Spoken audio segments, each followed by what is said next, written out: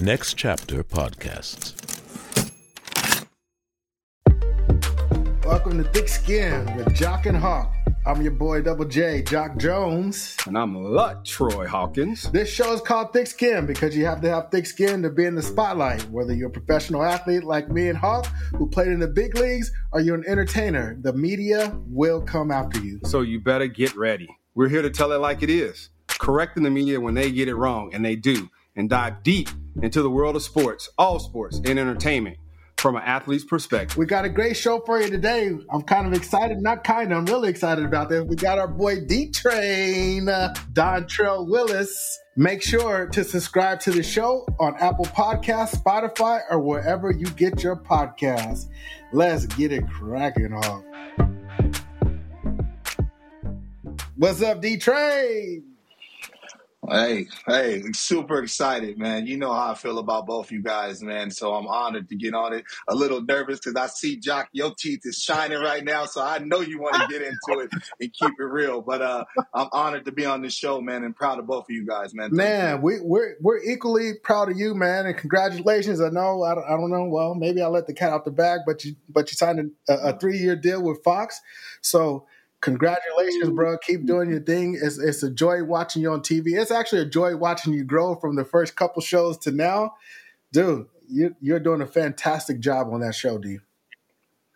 Thank you, man. I'm blessed, man. And you know how it is, man. You're blessed to be able to work around people that care about you, care about your craft, want to see you grow. And so it's been a fun ride. And it's been a really, really fun to kind of make my niche on the TV side. And so, you know, people at the country club like, man, you're good. I'm like, yeah, I know, right? You know, because they know I'm full of it too. So, you know, I mean, it's a good balance of the two. But I'm very blessed to work around some of the best in the business. D, you have to be able to talk trash. You know, we're all good at that. But, you know, I think talk about how most people think you just get up there and talk about the game. That's it. They don't understand like the homework that goes involved when you got producers, you know, you got everything that you need to talk about. And you got to be very, very well versed in each team that you're calling that game that night. You know, studio is a lot different than calling a game. You know, studio, especially when you have a host and a partner, is a lot of song and dance. And so you have to be able to understand where your partner's going to go so you don't step on their toes and repeat the same thing they say. And in a game call, you know, it's kind of the same thing, but, you know, it's a longer variation of 3 hours. So if you don't do your homework as far as knowing who's going to come out of the bullpen in certain situations, how they've been throwing, knowing certain hitters in certain situations. Why did they chase the ball down in the zone? You know, why did they change eye level? Those are certain things that you definitely have to converse and also put your own spin on things and your own experience as well. So I think good game callers have a balance of the both, the knowledge of the game, but also putting the viewer in the position of, hey, this is what I felt like in this position, and this is why he wasn't successful or he was successful. Right. So your nickname D-Train. Can you explain to the audience where it came from? There's been conflicting reports, but we want to hear from the D-Train. One of my favorite teammates of all time, AJ Burnett, was one of our captains. He was out for the season. And him, Brad Plenty, and Derek Lee, who y'all know D. Lee. D. Lee's just the best, one of the best guys on earth.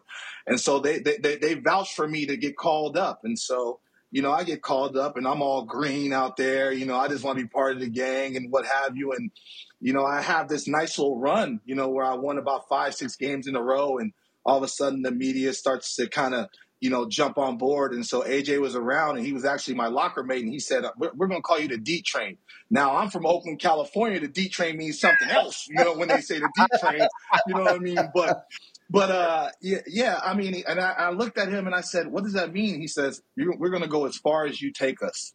And the media just ran with it. And literally, like, my next start, people had train whistles and conductor hats. And even till this day, probably like half the people that meet me don't even know my name is Dontrelle. They just call me D-Train and stuff like that. So, you know, but it was a cool nickname and it stuck. And now even my daughter, her name's Bianca. She has everybody call her D-Train. B-Train. You know what I mean? Yeah. I love it. I love it. It's pretty cool to have one of the nicknames of the game. Dontrelle, you mentioned, you ran off about 5 or 6 victories when you had sort of a meteoric rise, dog. The first year in the big leagues, like you just came out of nowhere, right? AJ goes down, goes on the DL, you get called up, you're in a pennant race, like, you know what I'm saying?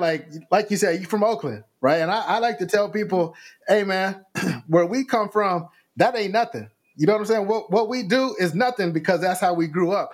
Talk about that year and you were thrust into this position and how you just, what went through your mind and how were you able to navigate that situation and produce the things that you produced? Now, I know you guys can relate to this because both you guys were leaders in your locker room.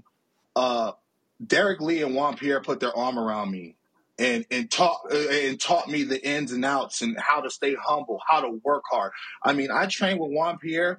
That man was up at 5 a.m. every morning religiously, having me run polls, having me do the little things, teaching me how to bunt, doing the little things. And so I was extraordinarily blessed to have guys that liked me, that cared about me, and I never wanted to upset them. So, I mean, I used to go on the plane and have 40 cheeseburgers and fries after going to a complete game, catching cramps, trying to get these bags of beer on the plane for these guys because I just wanted to be part of the group. And when you see that about a young guy that's having success, you want to put their arm around him. And they wanted to run through a wall for me as a young player. So I always credit my squad behind me, man. You know what I mean?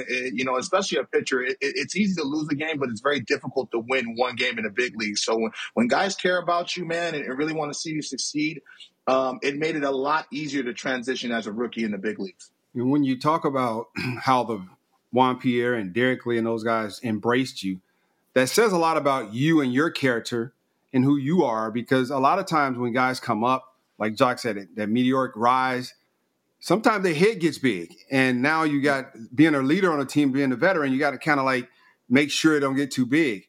But your head didn't get too big, and those guys embraced you and made your transition. Even though you was having a lot of success on the field, they wanted to ensure that you had success all the time, not just on the field, off the field as well.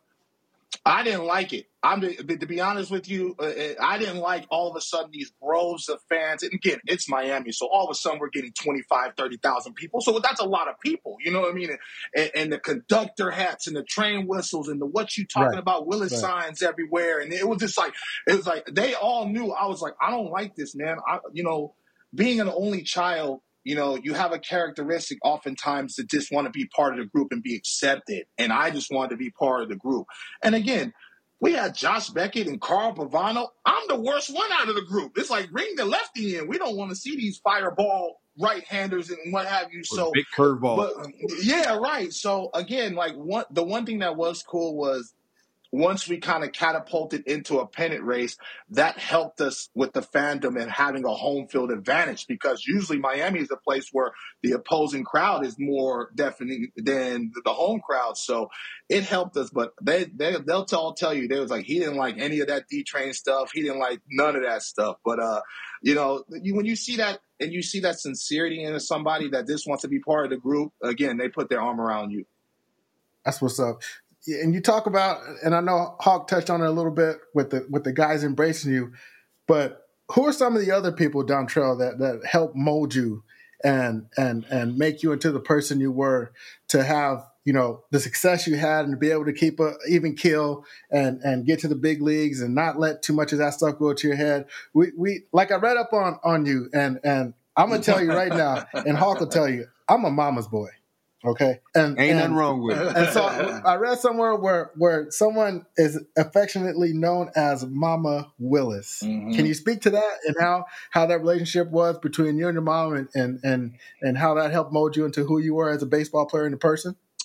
Man, she's my hero, man.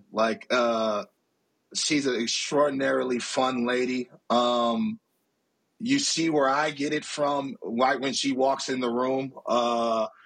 She's an extremely hard worker, taught me how to work hard at an early age. I mean, she's a welder, now a foreman. So I've seen her scarred up. I've seen her, with flash burn with her eyes, when I was in high school and be blinded. She's got war scars all over her from just being around hot metal. And so, the hard work component came from her. You know what I mean? And she says, man, you go out there and you give it your all no matter what you're doing. You know what I mean? And this world is not made for the weak. And again, you don't expect a woman to have that kind of verbiage, but she was just telling me the real world of what's out there. And she's like, if you want to be an iron worker or if you want to be a baseball player, well, God dang it, you got to go out there and give it your all. And so she was always there, and she was a softball player. So, I remember the days when I was in Little League throwing to my mother where everybody was throwing to their dad. And even though my mother was a better player than half the dads out there and what have you. And so, but we're avid A's fans. And I thank God for the Oakland Athletics and the San Francisco Giants because my mom, took me to a lot of ball games and told me like the nuances of the game that a lot of parents don't see because she grew up around softball. She's like, did you see him hit the cutoff man? Did you see him take the extra base? Did you see him throw that backdoor breaking ball? It's like, what mama talks like that? You know what I mean? So she instilled a lot of the game in me to where I was like, okay. And then obviously once I saw Dave Stewart, and she knew Dave Stewart, I guess they knew each other from high school. So once I saw Dave Stewart, I was like, man, I want to be a baseball player and nothing else. So I thank God for my mom that really just instilled the love for the game and the passion for the game in me early. Growing up in Alameda, Oakland, also known as the town, like the culture in that area. Talk about the culture that you grew up around. The town. The town it's a beautiful place of this, like, you learn everything about the world in a small proximity. So you learn where not to go, what not to say. Athletics, hard-nosed athletics too. Like, if you scraped up, hey, walk it off. Pour some peroxide on it. Let's get back on it. Like, it's an area where, like, even to this day, you want your name to ring out. And so once my mom started getting some money, she moved me to a town called Alameda, you know what I mean, which is right next door. And so I was very blessed. I was very blessed to see the inner city and how they lived, and then the suburbs of how they lived. And so it was a balance between the both of them. So I felt like it made me culturally well-rounded. I played with a lot of black kids. I played with a lot of white kids. And, and to be accepted in both worlds, ball is ball. And so, you know what I mean? So I really love that my mom said, hey, I'm going to sacrifice, leaving my son at night in the 4th, 5th grade, to provide him a better life. And so, but as far as the town, man, it's town business, man. It's a lot of good ballers that come out of there in every single sport. It's intense. It's dogs everywhere. And they push you and talk trash to want you to see what you made of. And so I love going back there, man, because me and Cece always talk about it. Cece Sabathia talking about this, going to the Bay, because you want your name to ring out because you represent your neighborhood. It was like you remember that dude Dontrelle Willis? You remember that dude Cece Sabathia? It's like you want your name to ring out. So I love the food, I love the culture, and I love the grittiness and the toughness of where I came from.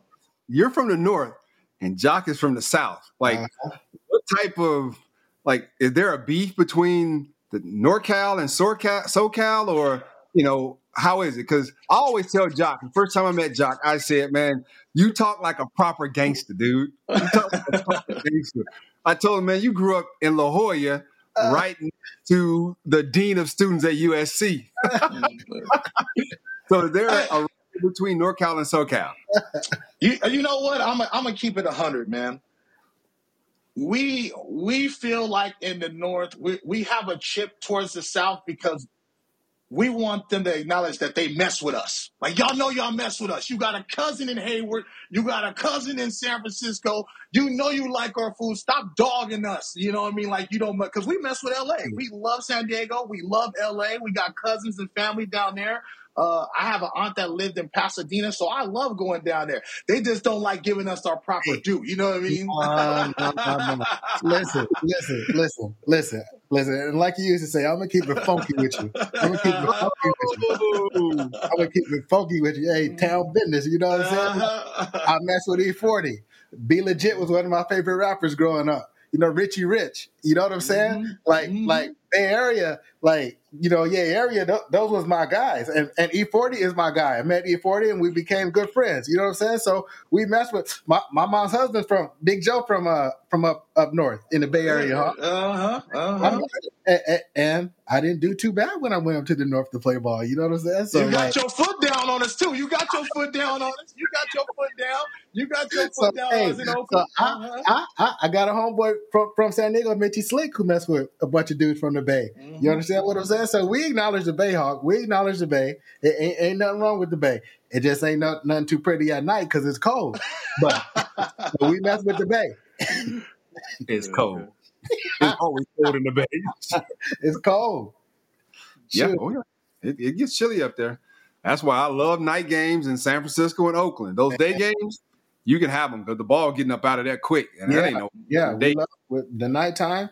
I ain't fooling with it. But you know the crazy thing though, like even within the Bay Area, the town in San Francisco we call the city, that's more of a kind of a rivalry between East Bay because we in the East Bay we feel kind of overlooked. Like as citizens, like every time something happens good, it happens in the city. Like the Warriors moved from Oakland and then they moved to the city and changed the whole infrastructure of that whole area that they moved to. And so there's a little rivalry in that. But again, once the Bay unites, especially against those SoCal boys and those North-South games, you know what I mean? We get our foot down on them a couple times. But no, I love being a Cali guy and representing us. And I feel like we're all from the same cloth. That's what's up. So, listen, I know we touched earlier on you having success in the big leagues. You were Rookie of the Year. You know, you made a couple All-Star teams. You know what I'm saying? Like you was just doing it. But then you came to a point in your career where you were in Detroit and we were teammates. When I say brief, we was teammates briefly because I was only there for about 3.5 weeks and they shipped me out of there. But you were going through some mental health issues, dude. And I know we used to have conversations and stuff like that. How did you battle through that, Dontrelle, and then come back on the other side and go out and you know, kind of pick up and resurrect your career? You want to talk about that? Absolutely. To be honest with you, having you as a teammate, I was sick. I'm going to tell a story from my perspective on this, bro. Please do. When Jacq got released, I remember helping him load up his H2 Hummer, and I was livid. I was livid because I have a lot of respect for him and how he was handling it. He was upset eternally, but he handled it, and he went down to the cage every day and tried to find it. I remember he hit a home run, and he flew around them bases so hard, and he must have broke Lloyd McClendon's arm because it was just like a frustration. And so how he handled himself, how people handle themselves in adversity says a lot about who they are. Everybody's nice when they're winning. Right. What kind of teammate are you when you're struggling? And so I prayed a lot. I leaned on my family, to be honest with you. I was like, man, like, and you've been in those depths. I mean, because you're like, what happened? What went wrong? Like, I want this bad. I work hard. You know, I pay my taxes. Like, what the hell's going on? Like, you know what I'm saying? And so, but it's the ebb and flows of sport, and playing against the best in the world. And so, I look back on that, and I don't think I'd be in the position I'm in now if I handled it, you know, griping about the team and griping about my teammates and griping about my play. It just sucked that I had the yips and I had to mentally overcome and really, just to be honest with you, find the joy of why I really loved baseball. Because I can tell you this much, and I tell kids this in the minor leagues when I work with the kids in the Dodgers. I was making $12 million, and I didn't look at one damn check when I had the yips. I didn't care. I did not care. I did not want to see a check. I felt like I was robbing them. In Detroit, a lot of people don't know this, but in Detroit, everybody's Tigers fans. So you can't even get something to eat without somebody coming out their mouth and stuff like that. It's like, you know what I mean? So you really had to face that head on and be humble. And so, you know, the one thing that a lot of the front office people will tell you, and even Justin Verlander will tell you, he's like, man, Dontrelle, through all that, he was a good teammate. He wanted to see us succeed. He wanted to see us win. He'd be on the bench. I mean, I'll be honest. They had me driving to throw bullpens in Toledo. They were so sick of me. They were so sick of me. So, but again, I wouldn't change a thing because God told me to go through that, and it made me a better person in the end. Yeah, we're big on mental health because people didn't believe it back in the day. Right. They didn't believe it. So now when you hear an athlete that comes out and speaks about it like you did, like I always think about Kevin Love, like, man, you guys impacted more people than you can even imagine. You can imagine because now it's real. Mm-hmm. It's always been real. But now I see the guy, Cy Young, Black Ace, All-Star, World Series champion, NBA champion. They feel like we do. Yeah. Now it's real. And, to be honest, man, like I would be on the mound and I would feel so disconnected. Honestly, I felt so disconnected. I couldn't have thrown that ball in the Pacific. And so, you know what I mean? It's a tough feeling to go out there and try to compete like that. And so when I overcame the yips with the Cincinnati Reds, you know what it took? It took Dusty Baker to just put his arm around me and say, hey, man, we just want you to be yourself. And then all my shoulders and all this stuff just released down from me.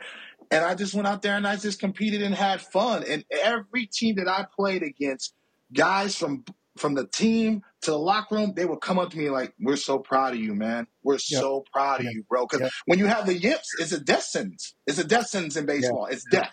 And so to be able to overcome that and make it back to the big leagues, I was very proud of myself. I was definitely proud of you. Like I said, I went through that, briefly with you.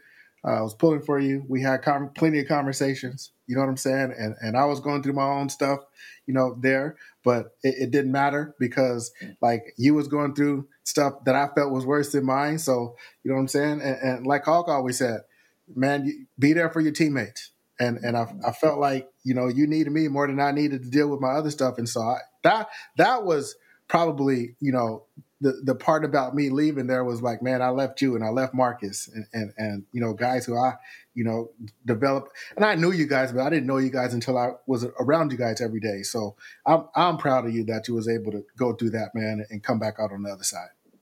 Thank you, bro. I appreciate that. Thank you. Yep. That bond of being a professional athlete, and especially that baseball fraternity that we're part of. And when we shrink it down even further with us being African Americans, like, man, that gives you goosebumps because we're all connected, man. We're all connected because of this guy right here. And we're continuing to do the work that he started. And, Jacq, me and Jacq lived in the same building, and he would call me and he'd be like, hey, we're going to eat.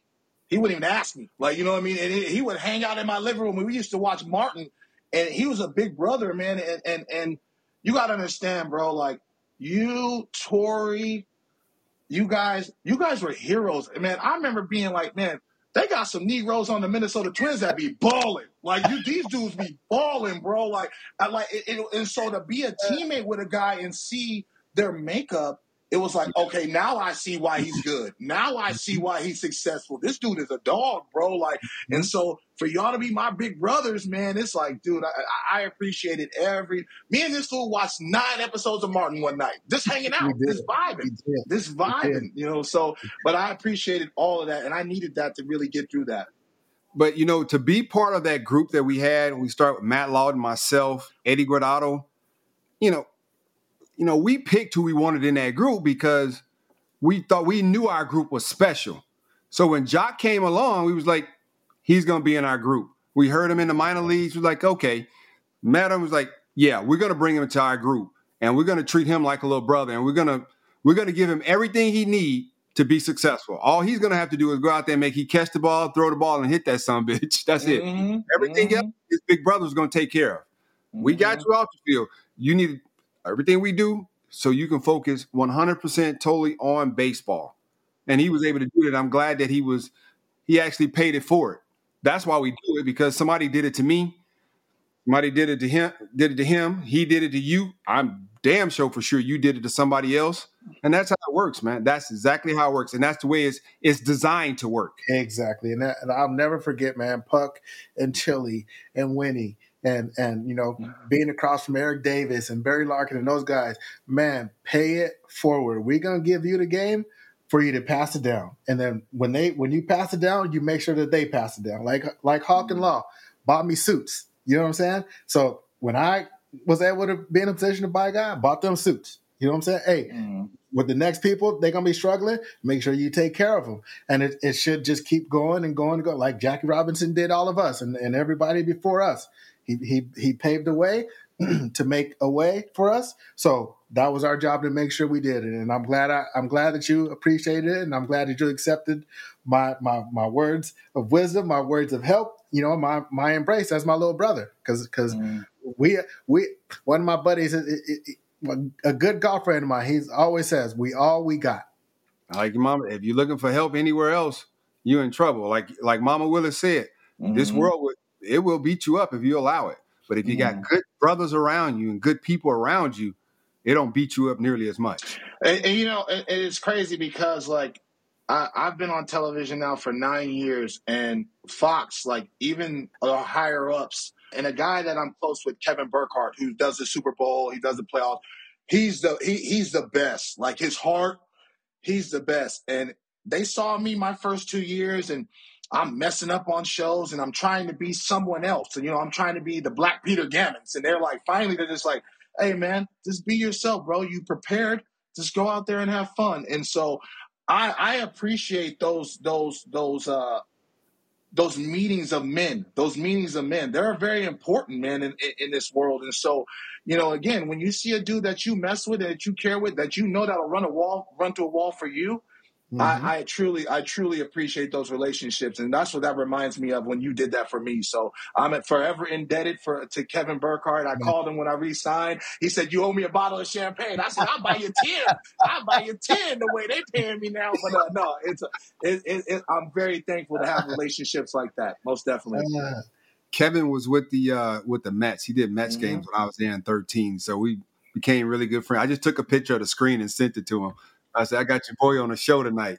Whenever I see him on TV, I always send him a text message because you know what? Kevin is phenomenal at his job. So I'll tell you a quick story. Like, he was talking to me, and he was like, "Man, can we talk for a second?" I'm like, "Yeah, KB, whatever you need, baby." And he was like, "Man, I think they might consider me for the Super Bowl." I said, "We in the building." I said, "We in the building."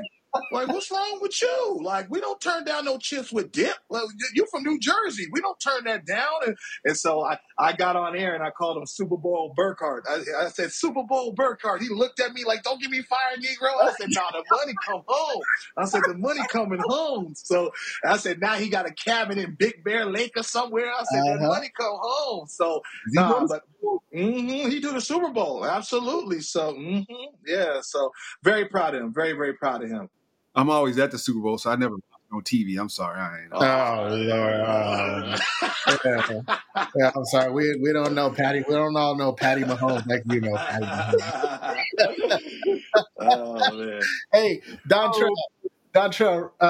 So what do you do outside? We know you had a great baseball career. We know you in the midst of having a great broadcasting career. What do you do outside of broadcasting?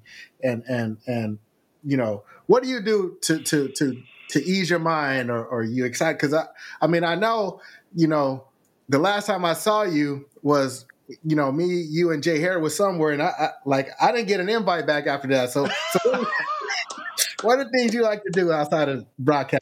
Hey, let me tell you something. Don't tell that lie on me. Don't tell my lie on TV. We supposed to keep that in-house. You talking about all we got is us. Don't be telling that lie like that, Ricky Bobby. Don't put that evil on me, Ricky Bobby.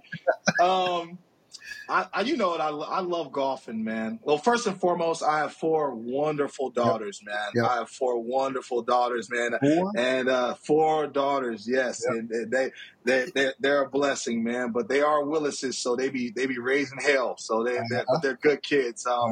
But I love golfing, man. And to be honest with you, I wish I would have played golf when I played baseball, because a lot of the mental attributes are the same. And so if you think on a golf course, hey, man, don't hit that ball in the water, that ball going to go in the water. Hey, hey, don't walk this guy. Man, you know damn well he about to walk this guy or give up a home run. Like, yeah, so the energy, the battle within, I love the golf course. And obviously last time I saw my man, I took him to my country club and he gave me a nice whooping. But I'm better now, though. You know it's coming. I'm better now. I just wanted to get my game trump tight so next time I see you, I can get some revenge on you. But no, man, I play a lot of golf. I just want to know if you remember that or not.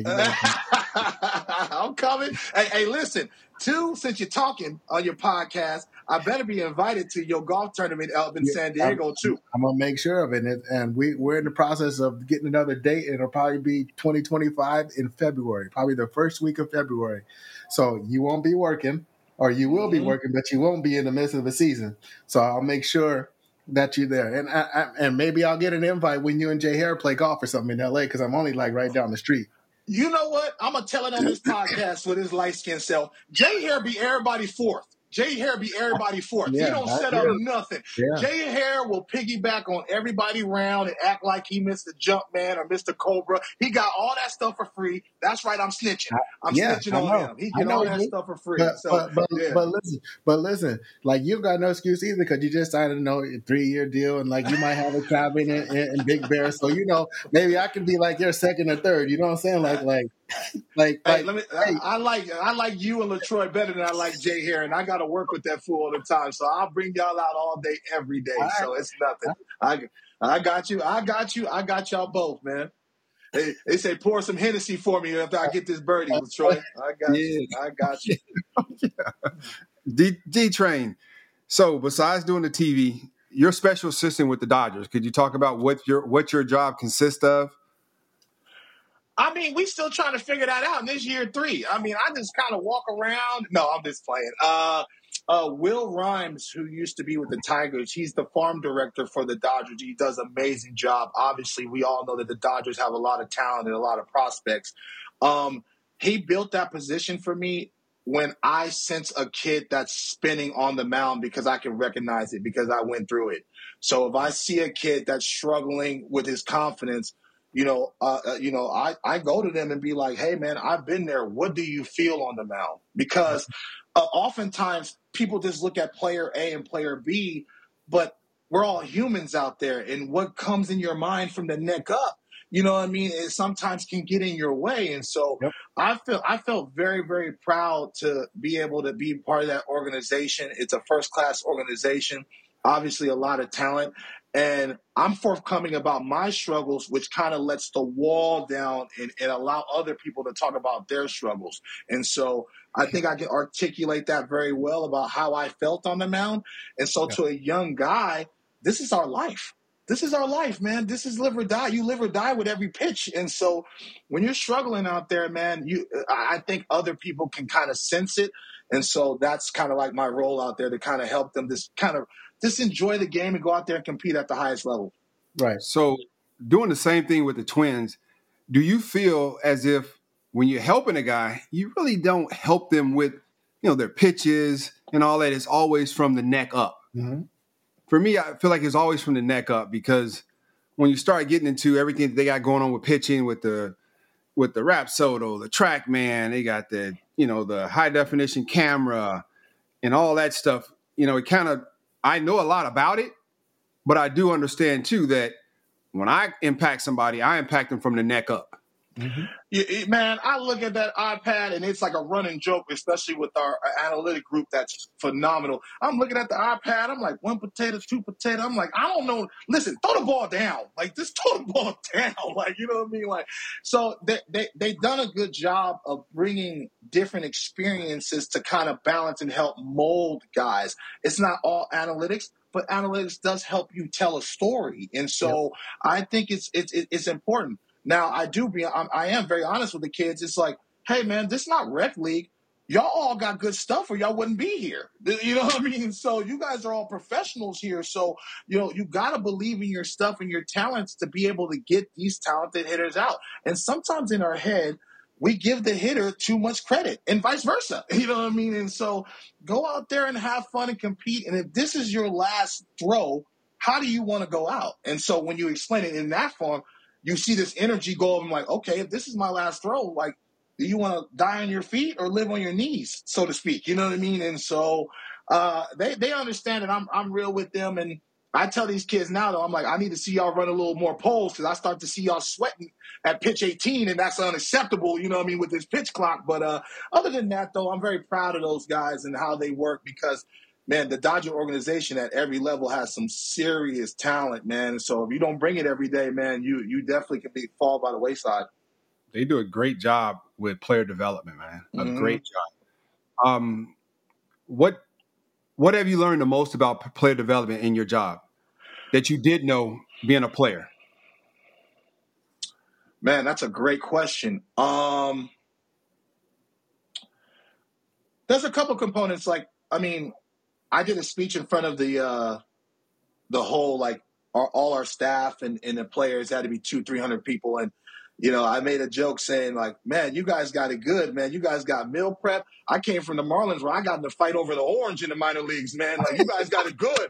Like, so take advantage of this. Take advantage of, you know, take advantage of the analytics stuff.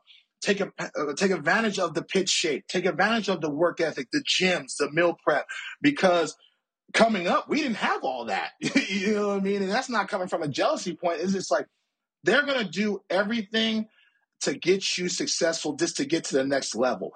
But at the same time, it's a numbers game, and there's a draft every year. So so sometimes there's talent that this gets on the chopping block. So the biggest thing I've learned is, and I knew this, but now in the background, life's not fair. It's not fair, man. And you need to be good, and you need to be lucky. You need to be blessed to be a big leaguer because you're going to need all those components. And so being in the background of kind of embracing kids, and then all of a sudden you don't see them there anymore. That's tough. That was the toughest component for me. See, I always say that the guys who last the longest are more mentally tough than, you know, the other guys, right? Everybody can play. Some guys a little bit better than others, but it's the guys with the short-term memory or the shortest-term memory who can forget things and move forward, right? Like you were talking about Rapsodo and analytics and all this stuff. Yeah, that's great, man. But Dusty used to always say, talking to Dusty, right? Man, I don't care. Excuse me. I don't care about any of that stuff. I want some exit hits. When they talk about X velocity, I was like, I want some exit hits because that's the only thing that mattered to me. Hits, right? Getting people out in y'all case. You know what I'm saying? You have to have the balance of it. Yeah. And you have to have the balance. You have to have the balance. And sometimes, man, you just have to have that dog in you to be like, he's not beating me today. Yep. He's not beating me today. And both you guys did an amazing job having that in you. It's like, I don't care who it is. You know, it's funny because every time I see Joe Mauer, we talk about it. So me and Joe Mauer came up against each other. So I'm like, this dude in Quad Cities, man, he stayed getting on a barrel every time. But what I started to do is I started to watch and follow swings. And so in the minor leagues, I learned early how to follow a swing. So people are like, man, this lefty throwing it by people at 91. And why can't these do that throwing 97? I'm like, well, I ain't throwing it where he barreling at. You know what I mean? So I learned early to pay attention to stuff and not just write down the chart in the stands and eat my hot dog. I'm like, oh, he can hit that. He can hit the breaking ball. Okay, let me try to rush him next time. You know, so I think that gave me an edge over a lot of people that had better stuff than I did coming up in the ranks. Mm-hmm. Right. I posted a video yesterday because yesterday was the 12th year that on that day I signed with the Mets. It showed the slider, fastball, and I sent the video to some people that I know that are these people. Yeah. And one of my friends sent me back this long text message. Well, you know, don't know about the camera angle was bad. Don't know how much, your vertical approach was and this and that. It just went down this whole thing. And I just wrote back, the hitter, one of the best hitters in the world, let me know. The hitters will let you know how good your stuff is. At the end of the day, that's all I said. Yeah. Quick story. I'm facing Pedro in New York. We're winning 2-1. They get runners on first and second with 2 outs in the 7th or 8th. And so Mike Piazza didn't play that day. So he comes off the bench and the stadium just starts to shake. So I fall behind him 2-0. And so Paul LaDuca, and I don't know if you played against him, but Paul LaDuca is a great gamesmanship. So he comes out there and we have a mound visit.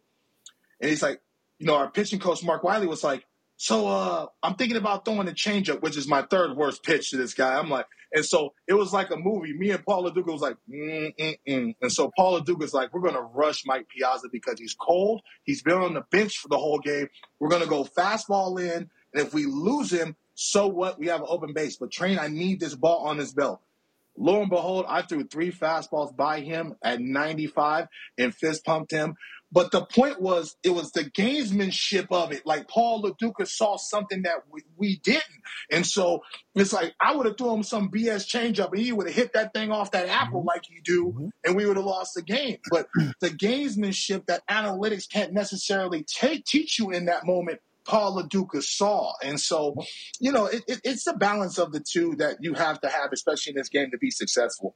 Yep, and we've said it a few times on this show, D-Train. You can fool the front office, you can fool the people, but you cannot fool the players. You cannot. And he saw something in you, and he saw something in that matchup, which is, I always say, it's a glorified word.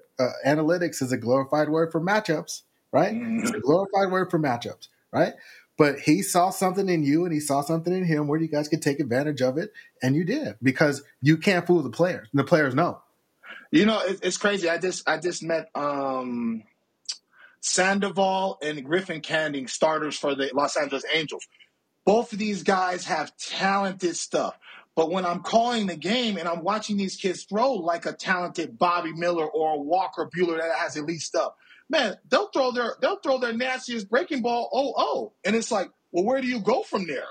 Like, the hitter then saw your nastiest pitch. So now if the count prolongs, how do you put them away? It's like, I told Bobby Miller, there is nothing wrong with 97 down and away. Everything doesn't have to be 100, man. Like everything doesn't have to be the nastiest slider you've ever seen. Because half the time the hitters are going to take it. And now, it's ball one. It's ball one. So that's that you got to learn the game within the game and how your stuff reacts to the hitter. But hell, what do I know? I was a Buick. These guys are Ferrari. So if you got a Ferrari, I figure you want to drive it fast. I think you want to drive. You want no damn Buick, no? Nothing wrong with a Buick. I'm just saying, nothing wrong with it. But again, these guys now, the numbers can make you want to be max effort all the time, and you don't have to get people out to be max effort all the time. No, you don't. You don't. Train. So you are a member of this exclusive group, the Black Aces. For those who don't know what the Black Aces is, it's black pitchers in Major League Baseball throughout history that have won 20 games. You won 22. Can you talk about how does that make you feel to be in that group with a guy you named Dave Stewart, and Vida Blue, two of the greatest pitchers in Oakland's history? I got to be honest, man. Y'all not going to believe me, man. I feel so small around these dudes, man. Bob Gibson. Ferguson Jenkins. Dave Stewart saved Stu don't like me when I get sensitive on him because he got, come on, man, get away from me with all that sensitive stuff. But he saved my life. And so to be in the same breath as this man that I wanted to be like, it's truly strange. And that's one of those things where you don't really look back. You don't really, take that all in until you're out of the game. And so I remember when I won 19 and the media said, Joe Facero, a great writer down there, he's like, have you ever heard of the Black Aces? And I was embarrassed. I was like, no, I don't know what that is. And so he was like, no, African Americans, that won 20 games, and it was started by Mudcat Grant. They're about to come out with the book that year. And so they're writing this book, and they're like, hold up, this Willis kid has won 19 games. So I'm in my room in Washington, D.C., the phone rings, and it's Mudcat. And next thing I know, Ferguson Jenkins calls me. And now I'm just nervous. Now I'm like, I can't sleep. Because you might not win another game. I think I had like 6 starts left. And my team realized that it was important not only to myself, but to our organization. Because at the time, the Marlins had never had a 20-game winner. So they go out and they score 5 runs in the first. And I'm on the bench like, that's enough damn runs. I want to go out here and get a feel of the game. You know what I mean? Like, that's enough runs. But because they cared about me so much, like, they were determined to give me 20. And so when I did it, man, everybody gave me hugs. The Latin players, the white players, the black players, because they realized that it's historic, man. And I cried like a baby, man, just because I was so overwhelmed, because I knew I wasn't never going to be a Hall of Famer, but I wanted to have some type of impact in the game. And so, when that happened, man, I mean, the organization treated me with first class, and my teammates treated me first class. And to see the joy in Mudcat, in Ferguson, and in Dave Stewart's face to say, hey, we're not the last of the Mohicans, so to speak, to be like the last African Americans. We got this, Willis. And CeCe called me. He said, cuz, you want 20, cuz? I got to win 20, cuz. Like, and he was already established in the big leagues. And so it was really cool to see after me, CeCe and David Price be able to do it. And so now that I meet the Marcus Stromans and the Hunter Greens of the world, the first thing out of their mouth is, I want to be a black ace, man. I want that. And so to me, that there's no monetary value for that, man. And I'm forever grateful for it. So Dave Stewart won it in 1987. There was not another black ace added to the list until you in 2005. How about that? Yeah, I think he won 20 in 94, 95. Well, yeah, he won it in 90. Yeah. 90, okay, yeah. So again, 15 years later, you won it. It was nuts, man. And if you look at some of those guys up there, I mean, Fergie won it 7. He won it 5 times, went to a war, fought in the war, came back, and then won 20 twice again. I mean, these dudes are dogs, like, you know what I mean? And to be up there with the Vita Blues and mention in the same breath, man, it's really, really cool. And now my kids, they're older, they kind of realize it, and they're like, man, Dad, that year, that was a fun, historic year for you and the Marlins organization. Now, your delivery. You're always known for your delivery. I've seen your logo has your delivery. Give us a little something about how that came to be, because, the way you did it, you had a lot of deception in there. Like you said, you didn't throw overly hard, but guys swung and missed at your fastball because of your deception, and I'm sure you had a high spin rate. Talk about how Dontrelle transformed with that delivery. Man, playing strikeout back in Alameda, man, playing strikeout. And I wanted to hit like Will Clark and throw like Dave Stewart, man. So, just learning little nuances. And I started doing it at a very young age. And I noticed, and I mentioned this earlier about following swings, guys in the box, they just didn't feel comfortable when I did it.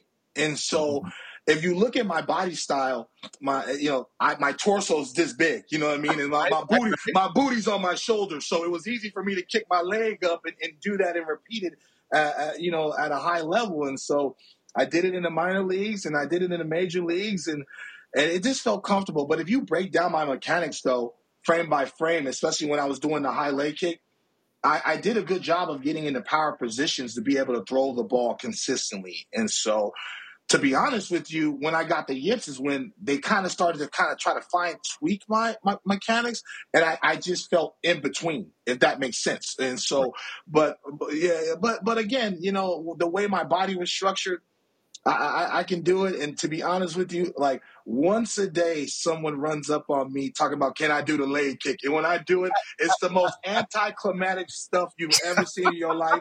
But people are so amazed. They're like, damn, you still can do it. So it's pretty fun. How did you, where was your booty on your back at? I can get my wallet like here, bro. I can get my wallet just like that. Hey, can you grab your wallet like this? They charge me half for my suit jacket, but double for my pants because my ass is on my head. So yeah, that's high great. High booty. Yeah. Nothing wrong with that. Deception, boy. That's all right. That deception. And I'll tell you what, having your back to the hitter, and especially a left-handed hitter, for as long as you did, and then delivering that ball from behind him, that had to be really uncomfortable. Really uncomfortable. You know who gives me a lot of props, and he's one of the best, and I'm so happy he's finally on the Hall of Fame list, is Chase Utley. Chase Utley, a guy that could hit lefties. He tells everybody, he said, Dontrelle used to wear me out because I was effectively wild. That helped that I was effectively wild. And Jim Tomei, I got a Jim Tomei jersey that says it. And so, these are guys that are heroes that hit lefties or righties. It doesn't matter. So, lefty on lefty, I really enjoyed that matchup. Mm-hmm. Well, D-Train, man, it's always a pleasure catching up to me. And thank you. Before we go, we had the Dream Series, which Major League Baseball puts on for MLB Develops over MLK weekend in Tempe, Arizona, over at the Angels complex. And D-Train comes through. A lot of the other players come through. And you guys have no idea how much that means to those little kids that look like us. They talk about it from the time you guys get there, long after you guys are gone. And for you guys to take time out of your day, like you say, you got 4 kids. Yep. And that means the world to those other kids that you took time out of your day to come and give them some words of encouragement to continue on that long road of becoming, a better baseball player, college, high school, professional, or even making it to the big league. So you guys, man, that means the world to us. And I just appreciate you. You keep doing what you do. I'm going to keep watching from afar. Yep. But if you ever need anything, brother, you can hit Big Bro up. Always. Amen. I got love and respect for both you guys as men and as ball players. Look forward to seeing y'all. Latroy, when I saw you on the field, man, I said you and Marquise. So God bless you guys for taking the time for that to establish that, because it's just important. But again, keep kicking ass on these podcasts, man, and I'll see you guys down the road for our next little golf outing, man. Thank you guys for having me. My man. Thank you for being on the Thick Skin podcast. Next Chapter Podcasts.